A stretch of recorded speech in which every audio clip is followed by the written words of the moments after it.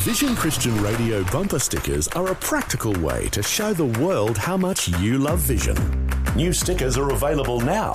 Choose the I Love Vision sticker or your local frequency and proudly display your affiliation with Australia's national Christian radio network. It's more than just a sticker, it's a statement, and might help someone you'll never meet discover Vision and start looking to God daily. Whether you're parked or cruising through town, Vision bumper stickers will turn heads and spark conversations. Stick it, show it, and let everyone know you're tuned to Vision. Available now at vision.org.au/stickers. Order your Vision bumper sticker today. Life, culture and current events from a biblical perspective. 2020 with Neil Johnson on Vision. Reviews of the Religious Discrimination Bill are continuing before a possible vote in the Federal Parliament in early February.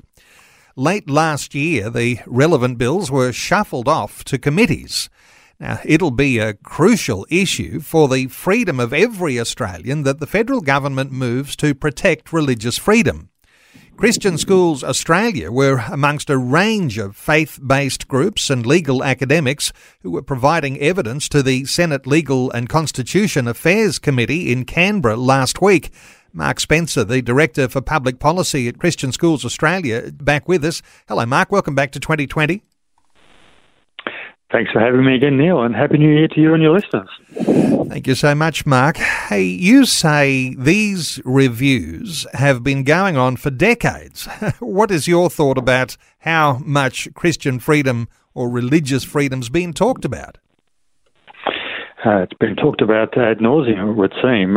Certainly, as I made a point to the committee last week, as far back as 1998, the Australian Human Rights Commission, Australian Human Rights and Equal Opportunity Commission, as it was then, recommended a Federal Religious Freedom Act. And now, decades later, we're still waiting for it. We've had 3 iterations, the third iteration of the bill. We've had 2 exposure drafts. We've now got 2 committees reviewing it. It has to be the most picked apart and pulled apart human right we've ever had. I wonder if you can reflect, because last year there was polling and ongoing discussion now about public attitudes to religious freedom. Where do you think Aussies are on religious freedom? Aussies are very supportive of religious freedom. We're about a fair go and giving everyone a fair go and helping to look after each other. In the polling that we commissioned, the independent polling we commissioned last year, more than 2 out of 3 Australians indicated they believe that our laws should uphold and protect the universal human right to hold and practice, and that's important, hold and practice religious beliefs. So, faith-based schools. Now, you're with Christian Schools Australia. There is a real test case here for what will go much more widely, but Christian schools are really in the spotlight, and Christian freedom is one of those crucial things that need to be maintained there. Absolutely. We need to maintain our ability to employ staff who share our beliefs. And by the way, 79% of Australians agree that we should have that right. That was also in our polling. And these numbers are across the political spectrum, by the way, majority across all political parties. So very strong support for our beliefs to be protected and for our rights as Christian schools to employ the staff we need. The bill, in its present form, as it is, without any amendments, because when it goes through the Parliament, then on to the Senate, there may be amendments. But is the bill in its present form quite a fair bill, would you say? It's probably a more than fair bill, I think faith groups would say. It's been described as being watered down. I think that most faith groups would probably say there needs to be stronger protections, but the approach that we've all agreed on is that this is a good first step. It's important to get this legislation passed, and it does have a 2-year review period built in, which is not uncommon with this type of legislation. You often find that governments will introduce such a piece of legislation with that sort of review after 2 years, and that's a good opportunity to have had a bit of experience and to build on that and make any adjustments as needed. Mark, when it all boils down, there's something fairly simple, isn't there, in the question that the government needs to answer when it's voting on this bill. Do you support religious freedom or not? That does seem to be fairly simple, but it's hard work for a lot of those parliamentarians. Well, it's not just the government, it's the government and the opposition and the crossbenchers in the Senate. It really is a simple bill. It is, as the Prime Minister said when he's introducing it, just based on protecting religious freedom. It doesn't impact other rights. It doesn't impact other existing rights. And that's where a lot of the noise around this, a lot of the gaslighting around this bill has been about, trying to argue that it impacts other rights. Rights around sexual orientation, rights around gender identity, which are already protected in other legislation. And this bill will not affect those rights. Let's be very clear about that. So it's not going to impact on the LGBTI community as people are claiming. That's just noise, distraction, trying to stop people from answering that simple question. Do you think religious freedom should be protected or not? Simple.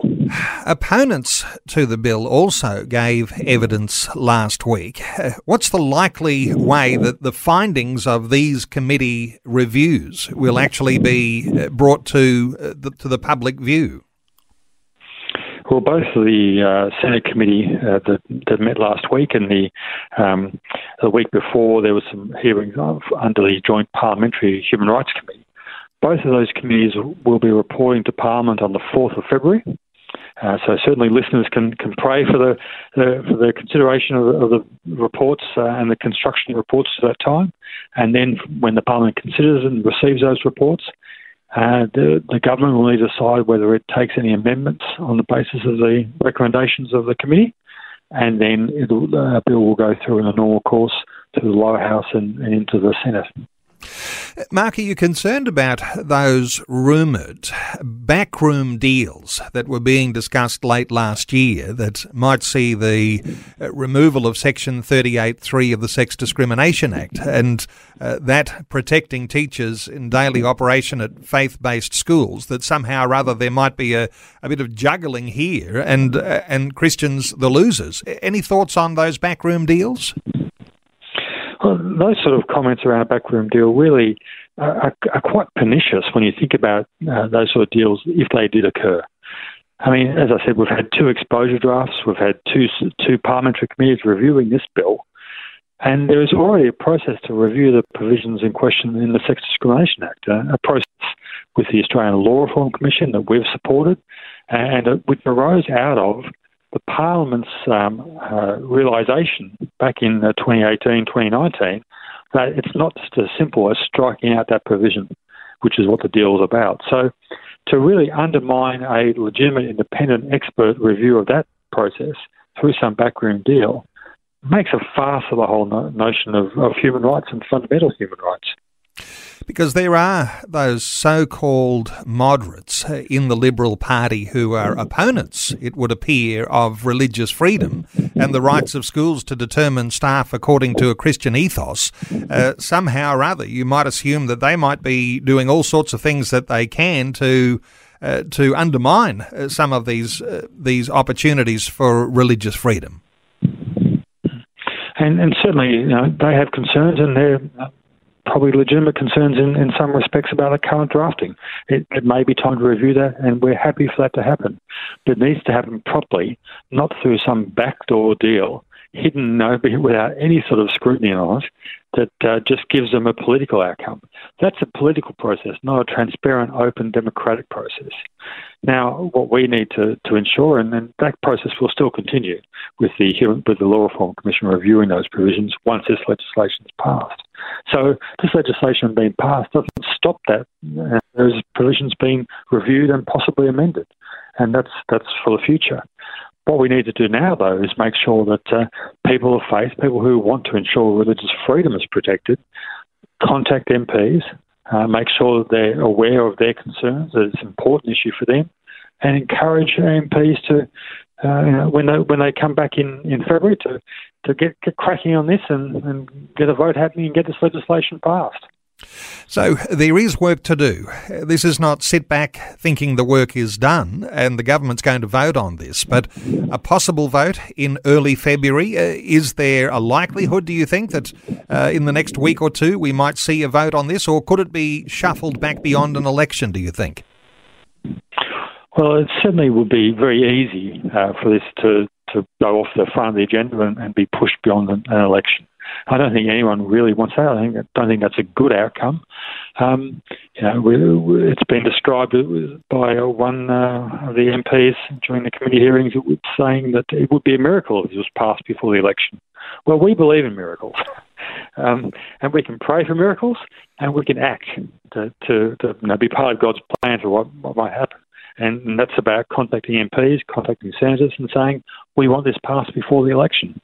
We want to go to an election so we can consider other issues and not have this dragging on through an election period. And Mark, hundreds of thousands of people who send their children to Christian schools, very intensely interested in what's going on here. Is this potentially an election issue? Because you've not been afraid in past times to be quite political in an election environment. We certainly don't want to be political. We want this to have bipartisan support. And we're still hopeful that will be the case. Certainly since the last election, I need to acknowledge that both the government and the opposition have been very constructively engaging with faith groups around protecting religious freedom. We haven't got there yet. COVID hasn't helped, and we certainly acknowledge that as being a fairly major part of the political scene over the last few years. But there is time. There's only just time. But there still is time to get this passed through the Parliament before the election. And we hope that the two major parties can make that happen. So for Christian believers, this is a time for prayer. And as you say, this is time to be in touch with your federal MP.